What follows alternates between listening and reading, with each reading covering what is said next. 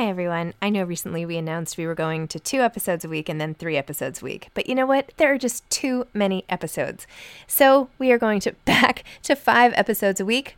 Still a reduction from 7, but there were just too many interviews scheduled, and I didn't want to make all the authors wait for too long. So I hope you can keep up with me. Listen to 1 a week as you're on your way to work or on your way home or putting your kids to bed or whatever it is you're doing. Moms Don't Have Time to Read Books, now 5 times a week. One size fits all seems like a good idea for clothes until you try them on. Same goes for healthcare. That's why United Healthcare offers flexible, budget-friendly coverage for medical, vision, dental, and more. Learn more at uh1.com. Hey, it's Ryan Reynolds, and I'm here with Keith, co-star of my upcoming film, If, only in theaters May 17th. Do you want to tell people the big news? All right, I'll do it. Sign up now and you'll get unlimited for $15 a month and 6 months of Paramount Plus Essential Plan on us. MintMobile.com/switch. Upfront payment of $45 equivalent to $15 per month. Unlimited over 40 gigabytes per month. Face lower speeds. Videos at 480p. Active Mint customers by 531.24 get 6 months of Paramount Plus Essential Plan. Auto renews after 6 months. Offer ends May 31st, 2024. Separate Paramount Plus registration required. Terms and conditions apply if rated PG. Many of us have those stubborn pounds that seem impossible to lose, no matter how good we eat or how hard we work out. My solution is PlushCare. PlushCare is a leading telehealth provider with doctors who are there for you day and night to partner with you in your weight loss journey. They can prescribe FDA-approved weight loss medications like Wegovy and Zepbound for those who qualify. Plus, they accept most insurance plans. To get started, visit plushcare.com/weightloss. That's plushcare.com/weightloss. Hi, I'm Zibby Owens, and you're listening to the award-winning podcast, Moms Don't Have Time to Read Books.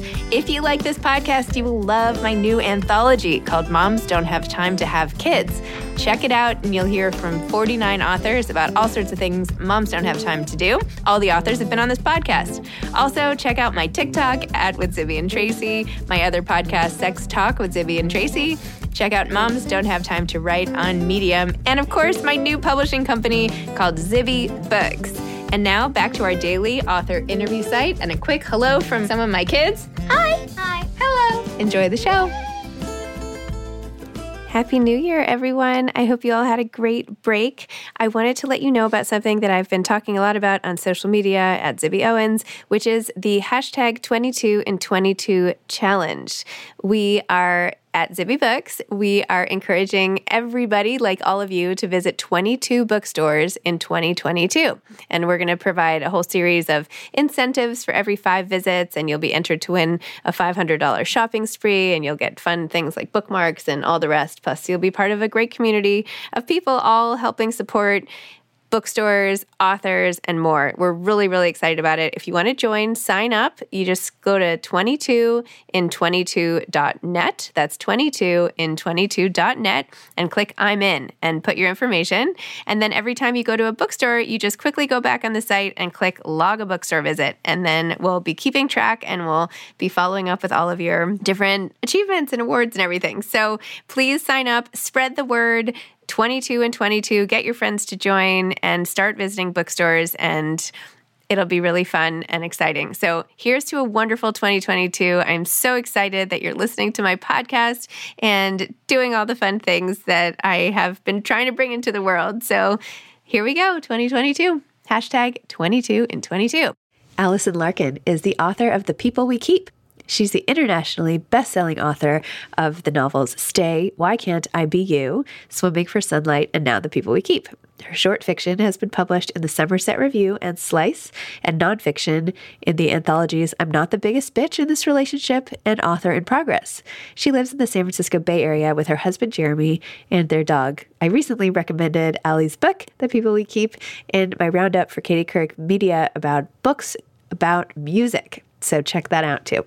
Welcome, Alison, or Allie, or whatever you want to call you, Larkin.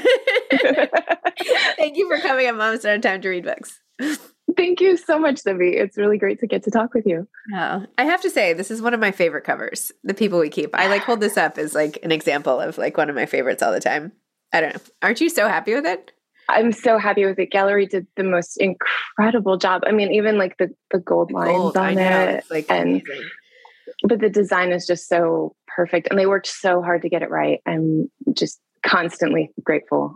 For people listening, I won't even try to do this justice, but it's kind of like a half of a sunshine with like these big sunbeams of all different colors with actual gold lines. I don't know. It's just the coolest. Not that you're supposed to judge a book by its cover, but I just have to say it. Sometimes when the covers are amazing. And ironically, I actually listened to this book as opposed to reading it, although I have the book here, but I spent like lots of time on walks listening and doing the housework, listening and all this stuff. And then even like trying to like hide under my bed. I was like, I'll just take a little nap and listen at the same time. But then that didn't work. So I had to pause it. But anyway, it was so great because it almost sounded like you were like, I felt like I was inside of somebody else's head the whole time, which was amazing.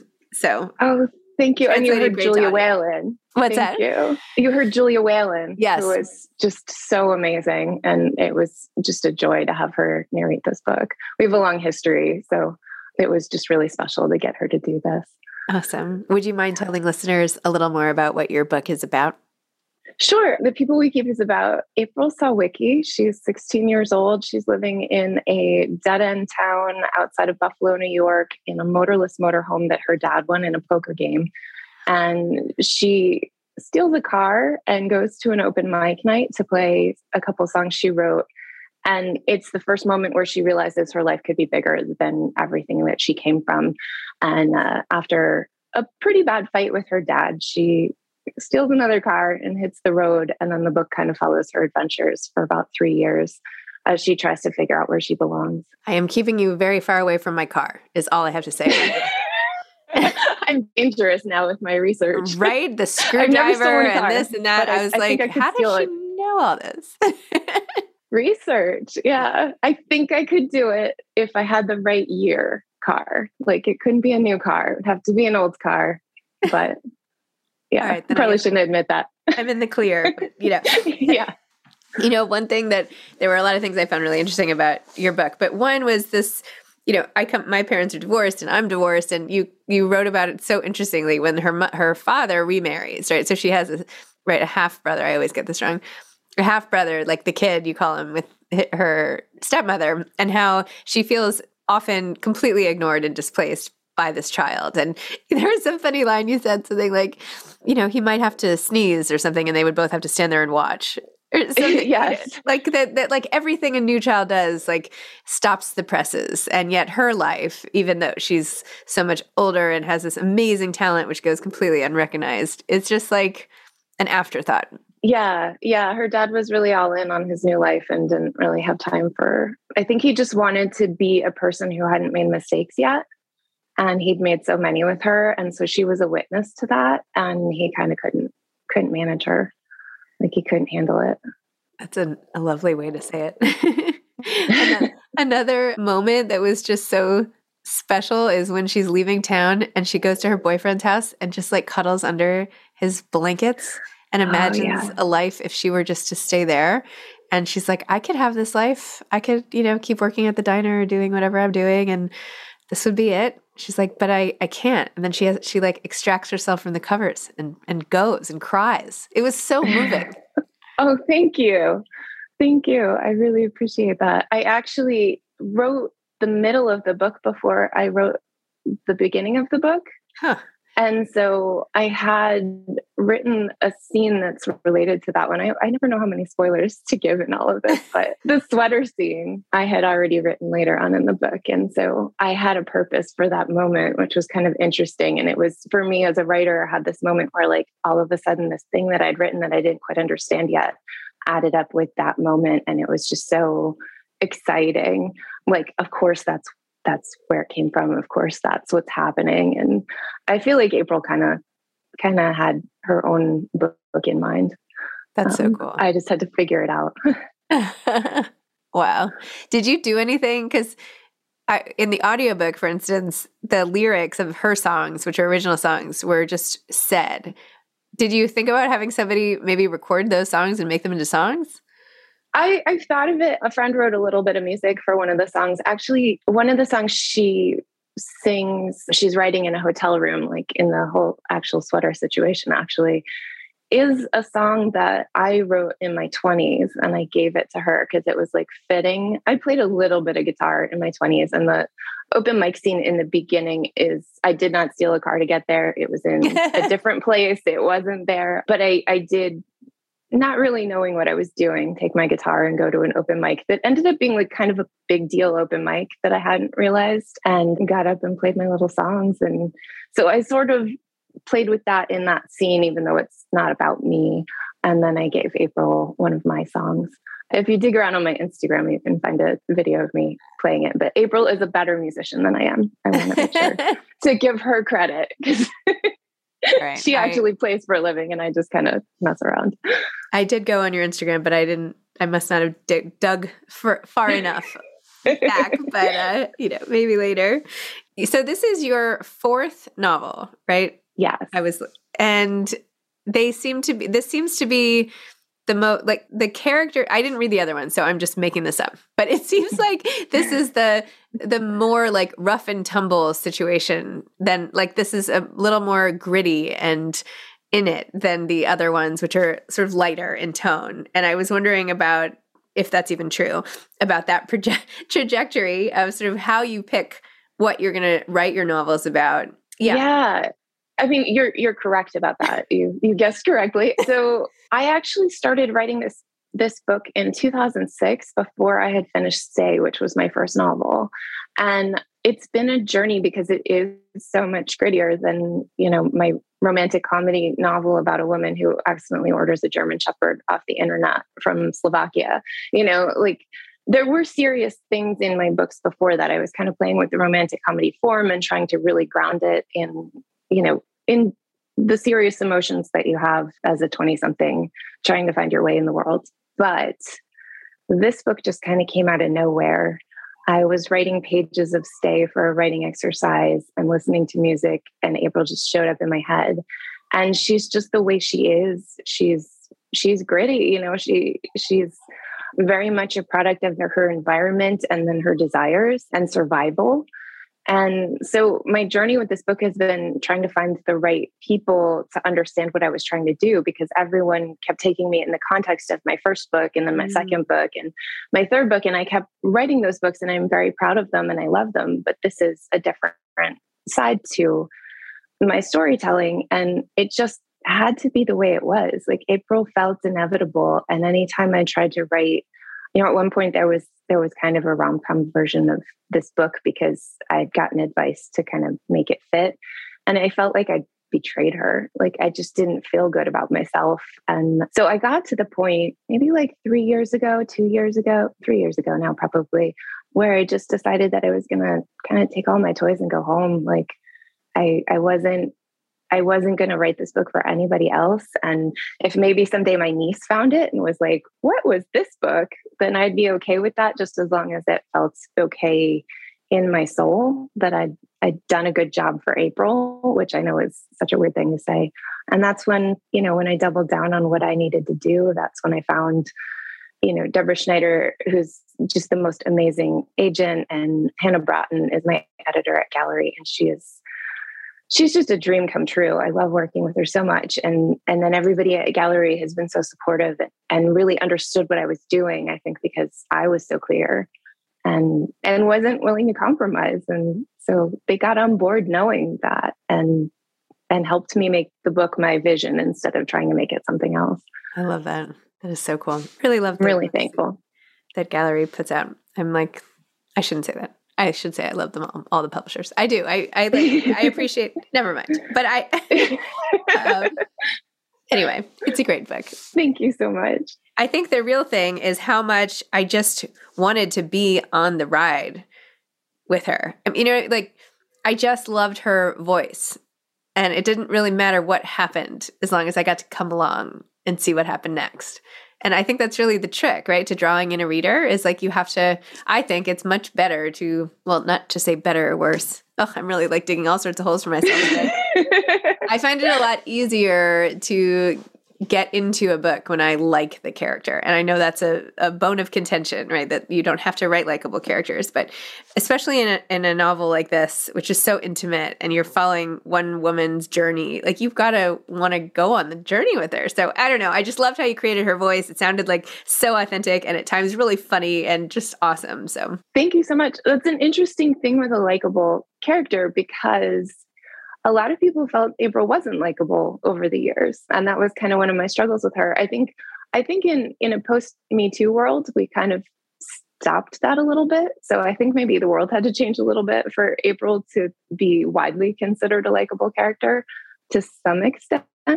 But I don't think I never thought she wasn't a likable character. I think, she's got this really strong beating heart and she has a code of ethics and she's trying not to hurt people. And I think it's interesting what's likable and what isn't. Like in my mind, she always was. Like in my mind, she's like my dearest friend. Many of us have those stubborn pounds that seem impossible to lose, no matter how good we eat or how hard we work out. My solution is PlushCare. PlushCare is a leading telehealth provider with doctors who are there for you day and night to partner with you in your weight loss journey. They can prescribe FDA-approved weight loss medications like Wegovy and Zepbound for those who qualify. Plus, they accept most insurance plans. To get started, visit plushcare.com/weightloss. That's plushcare.com/weightloss. I'm Sandra, and I'm just the professional your small business was looking for. But you didn't hire me because you didn't use LinkedIn Jobs. LinkedIn has professionals you can't find anywhere else, including those who aren't actively looking for a new job, but might be open to the perfect role, like me. In a given month, over 70% of LinkedIn users don't visit other leading job sites. So if you're not looking on LinkedIn, you'll miss out on great candidates like Sandra. Start hiring professionals like a professional. Post your free job on linkedin.com/people today. This episode is sponsored by BetterHelp. Sometimes we all have stuff we need to get off our chests. Even if we don't think it's interfering with our daily life, there are some things you just haven't processed, be it grief or trauma, eating disorders, anything. It might be time to work on those things, and I have a solution for you. Therapy. Online therapy by BetterHelp. It's designed to be convenient, flexible, and suited to your schedule. I took the brief questionnaire online where there were, 20 questions. It didn't take long at all, maybe 3 minutes. And then I got matched with a therapist who could help me work on whatever. I picked trauma because even though it happened in 2001, I am somehow still not over the loss of my friend on 9/11. And it is what it is.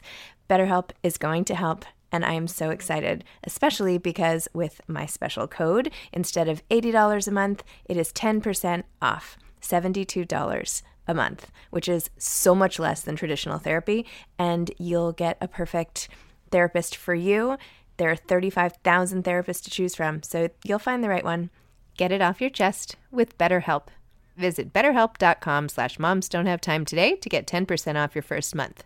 That's BetterHelp, HELP.com/momsdon'thavetime. Well, I feel like you don't always like what the character does. Yeah.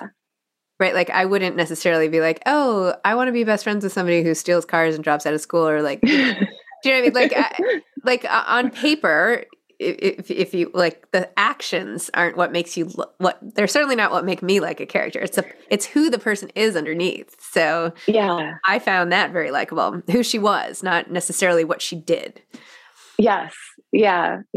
I did too, as writing her, which is kind of an interesting thing. Like I think that I spent 15 years with April, and she was always kind of my happy place to go back to, which sounds weird because she's gone through a whole bunch of stuff. It's not necessarily always an easy journey she's been on, but just, her heart's so good. And even when she's making bad choices, it's like she's trying her hardest in a very earnest way. And that has been really comforting to me to get to write.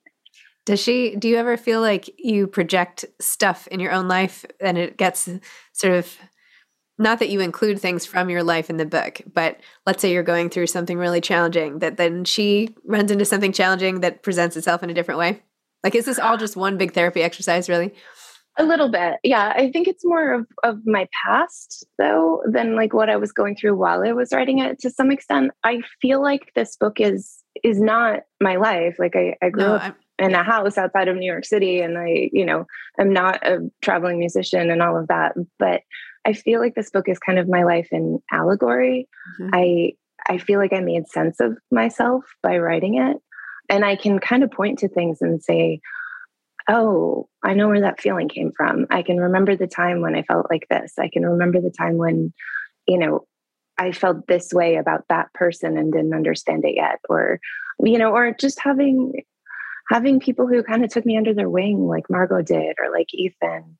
I definitely have people in my life that I feel that way about. And so I think that my brain, it wasn't intentional, but I think my brain just kind of took everything I'd ever experienced, and this is what it did. It's like the recipe made this.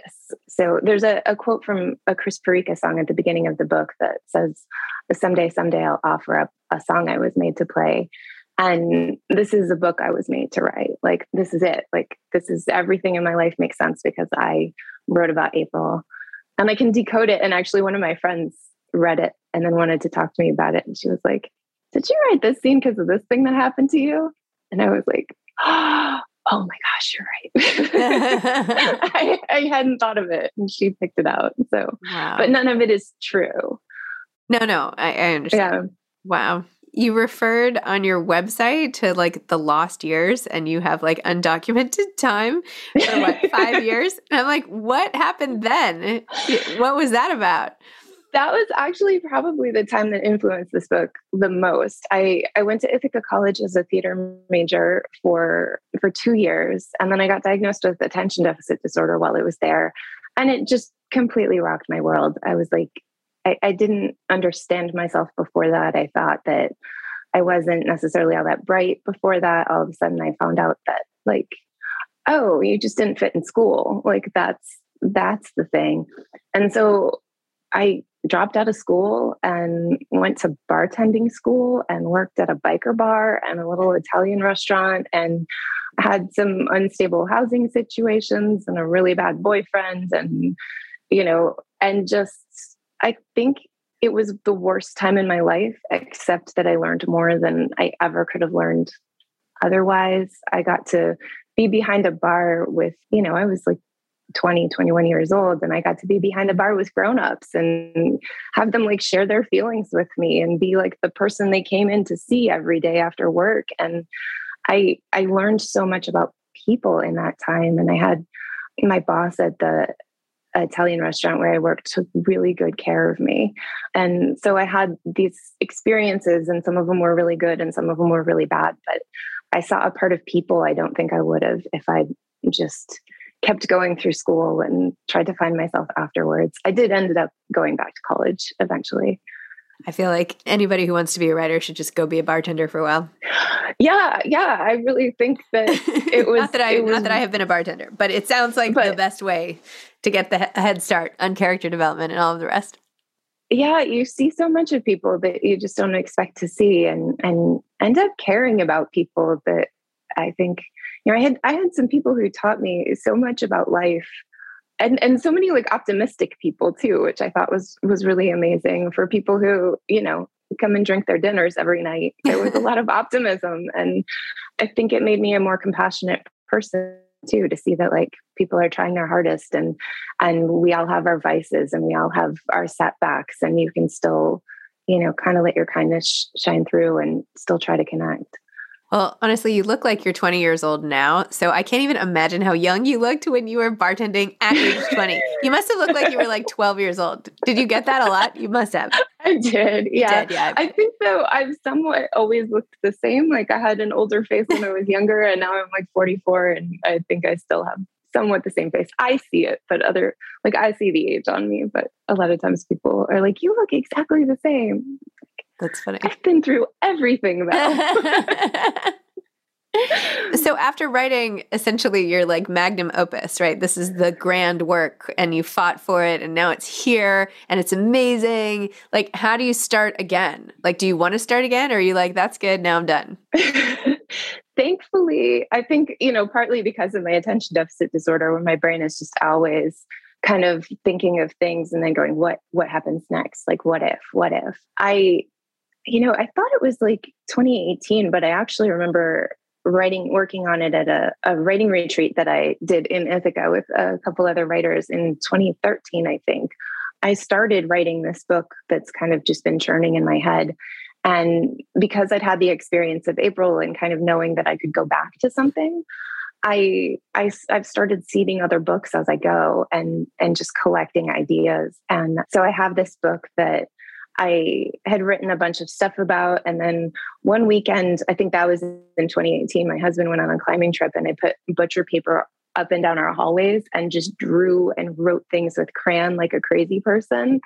And I think that's going to be my next book is the crayon book, because I just captured ideas and then I started putting it in the Scrivener file. And then every time I've had a thought about these characters, I have about 40,000 words just from that process. They're just not necessarily in order, but it's kind of the most painless way to write a book is to just kind of dive in when you have an idea, because we stop ourselves so much. We're such completionists, I mean, I had to get over that and be like, it's okay to just collect this and then go back to what you were doing. And I'm so thankful to past me for doing that, because I think this would be a really hard book to look at a blank page after. Yes. Wow. Yeah. I like that. I think it's easier to conceptualize it as procrastination when it's actually just productivity in a different way. Yeah. Sometimes you just have to clear the decks too. It's like, if that idea is just going to nag you, then get it down and move on. Like, I don't know. So you're like a huge dog person too, right? Yes. I'm gathering. Do you see my dog? Can you even see her on the couch behind you? Oh my goodness. She's like, yes. Yeah. You can only see her little collar. But what was the essay that you wrote for the anthology about dogs? What was that about? It was about my dog, Stella, who passed away in the spring, who, when we first got her, she would not pee on a leash and we didn't have a fenced in yard yet. And so I spent a lot of time outside squatting in my backyard, pretending I was peeing to try to get her to pee. And I still kind of look back and was like, why'd you write an essay about that? Except it's, just kind of human. And so I was like, out in I think it's called Squatting with Stella by Starlight. And because I was just be out at 2 a.m. trying to get this dog to pee, squatting in my backyard, trying to hope that would trick her into thinking that this is where we go. So yeah, we just got another dog. Actually, my husband has her right now because she was really hyper, but we just got a rescue puppy named Roxy, who is adorable and fun and fascinating and is okay peeing on a leash. So I don't have to do that. I had a bulldog a while ago, 10 years ago or something. I bought her from a pet shop. It was not the smartest thing to do, but anyway, and she wouldn't walk out of the pet store. And I was like, oh, that's so cute. She doesn't like to walk. She never walked a step in her life. Not one. I had to get a stroller. I was in my early 30s, pushing a bulldog in a stroller, which sounds cute, but it was really annoying. And she would only pee at the bottom of this garage where the cars came in and out, on between two avenues, right on the grate. So I would always have to keep my ear for a car about to. And I'm I am going to get mowed down by a car before this dog will pee. And this is so not worth it, but I don't know what else to do. So anyway, that was Mabel. Amazing. Yeah, they train us. They really train us well. That's amazing. It was not good. But this Naya is amazing. So, but it's having a difficult child first. Then the next child is a piece of cake. So I feel I had my really difficult dog, and now I have such an easy dog. So I appreciate every minute. That's wonderful. Anyway, okay. What advice would you have for aspiring authors?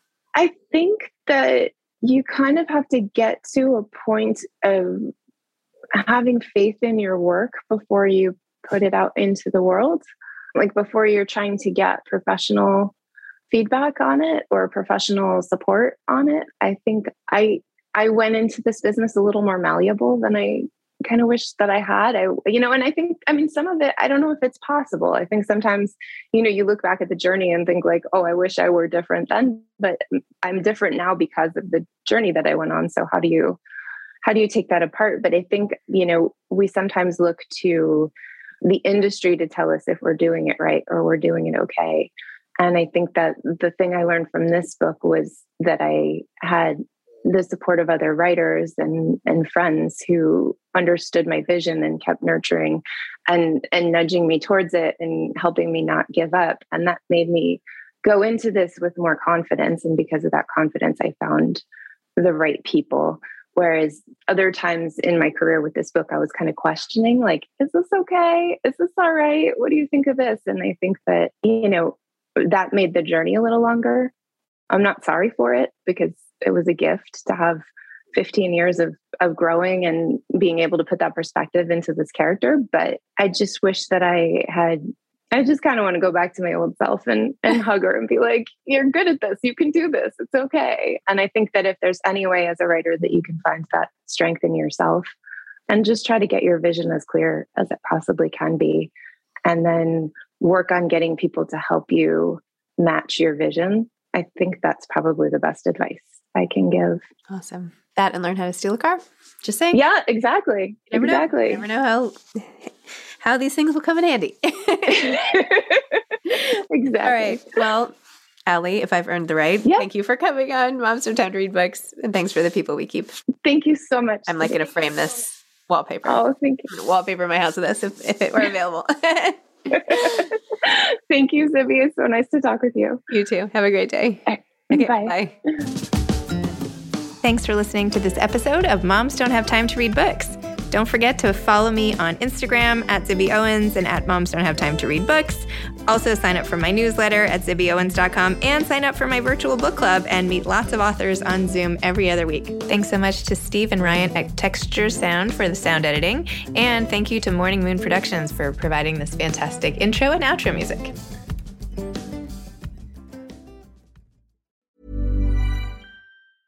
Okay, I have two new obsessions that I need to share with you. Impress No Glue Press-On Manis and Impress Press-On Falsies Lashes. Trust me, these are getting ready game changers. Both require no glue, so there is no damage to your natural nails and lashes, no mess, and no annoying dry times. Just one step and you're done. Boom. Instant glam. Visit impressbeauty.com/presson and use code PRESSON25 at checkout for 25% off Impress Manicure and Press-On Falsies. Even when we're on a budget, we still deserve nice things. Quince is a place to scoop up stunning high-end goods for 50 to 80% less than similar brands. They have buttery soft cashmere sweaters starting at $50, luxurious Italian leather bags, and so much more. Plus, Quince only works with factories that use safe, ethical, and responsible manufacturing. Get the high-end goods you'll love without the high price tag with Quince. Go to quince.com/style for free shipping and 365-day returns. Hi, I'm Daniel, founder of Pretty Litter. Did you know cats tend to hide symptoms of sickness and pain? I learned this the hard way after losing my cat, Gingy. So I created Pretty Litter, a health monitoring litter that helps detect early signs of illness by changing colors, saving you money and potentially your cat's life. Pretty Litter is veterinarian developed, and it's the easiest way to keep tabs on your fur baby's health right at home. Go to prettylitter.com and use code ACAST for 20% off your first order and a free cat toy. Terms and conditions apply. See site for details.